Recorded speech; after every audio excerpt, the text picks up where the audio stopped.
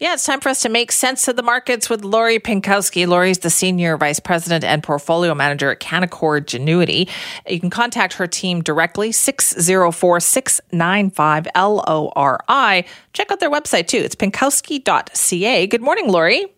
Good morning, Simi. How are you doing? What a day yesterday, huh? I know. I was going to say thank you for your flexibility. Normally, we would have talked to you yesterday, but of course, there was this little thing called the inauguration going on.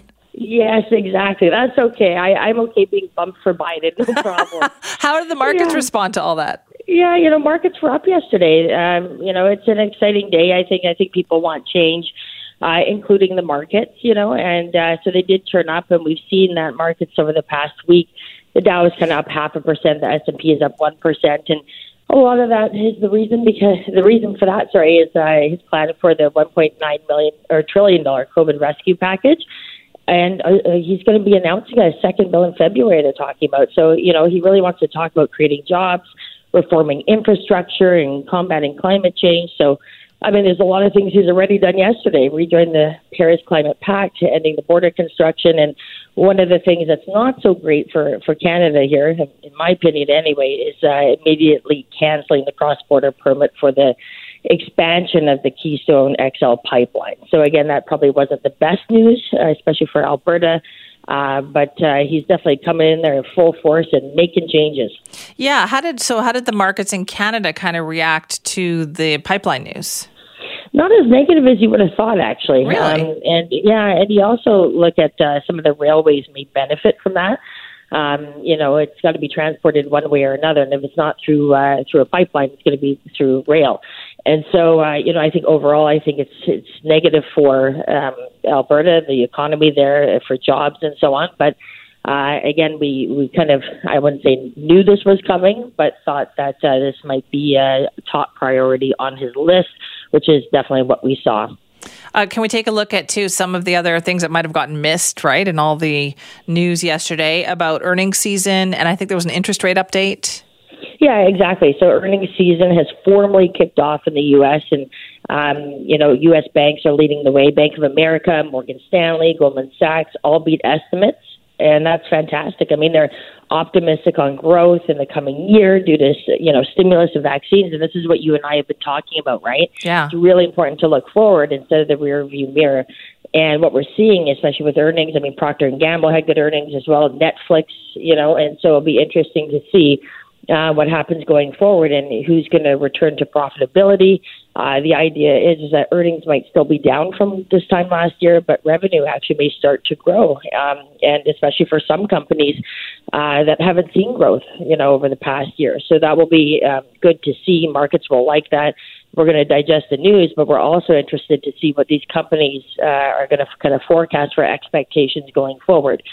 In the last few quarters, many of them have not given a lot about expectations because it's hard to, because you don't know because of all the lockdowns and so on. So, overall earnings have been improving every quarter, and I think that's going to continue as we see the vaccine roll out.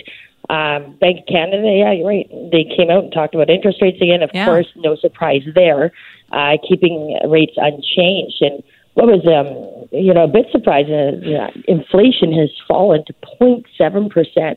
From 1%. Really? So well below that 2% expectation.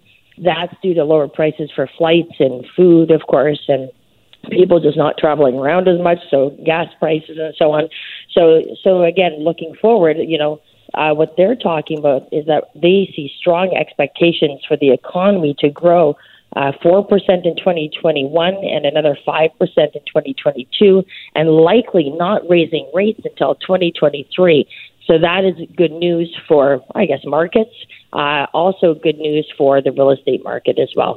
Okay, interesting. So I would imagine, Lori, that there's a lot of people looking to the recovery ahead, right, that's expected, and thinking, okay, great time to invest in the market, to get in on this recovery as it starts to happen.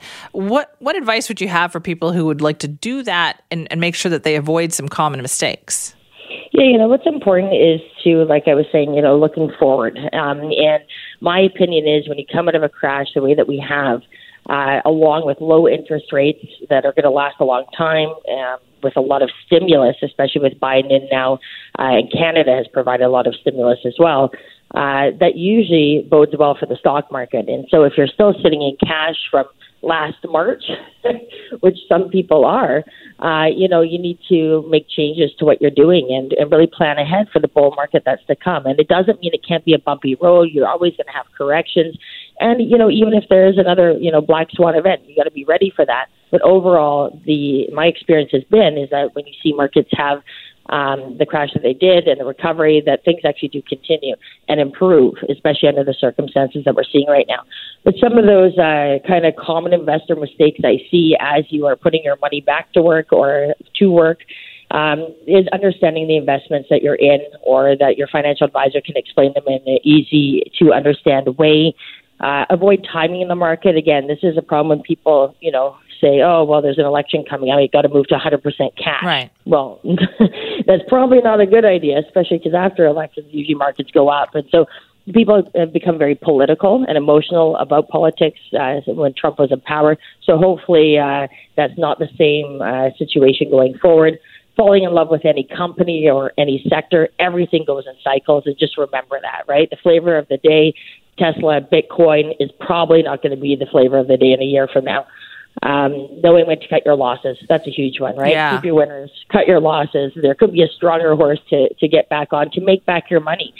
So that's very important. And again, diversifying your portfolio, making sure you don't just own 3 of your favorite companies, make sure it's a diversified portfolio, and having a good team manage that as well. I would imagine knowing when to cut your losses is the hardest thing, because people just want to, you can't admit, right, that you got to cut your loss and move on. It's so hard to do that.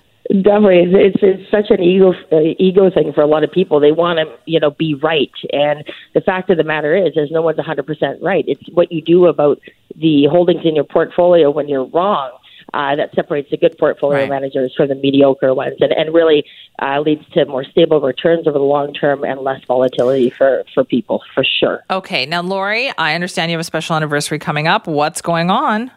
I do. On Monday, January 25th, is my 20th anniversary for managing retirement portfolios. I know. I got licensed January 25th, 2001. So I've seen a lot of things during that time, as you can imagine, and learned a lot as well, of course, regarding retirement and markets. So what I did is I put together the 20 lessons that I've learned for the podcast that I do with John McComb, Ready, Set, Retire, that we kind of air every second Friday on readysetretire.ca.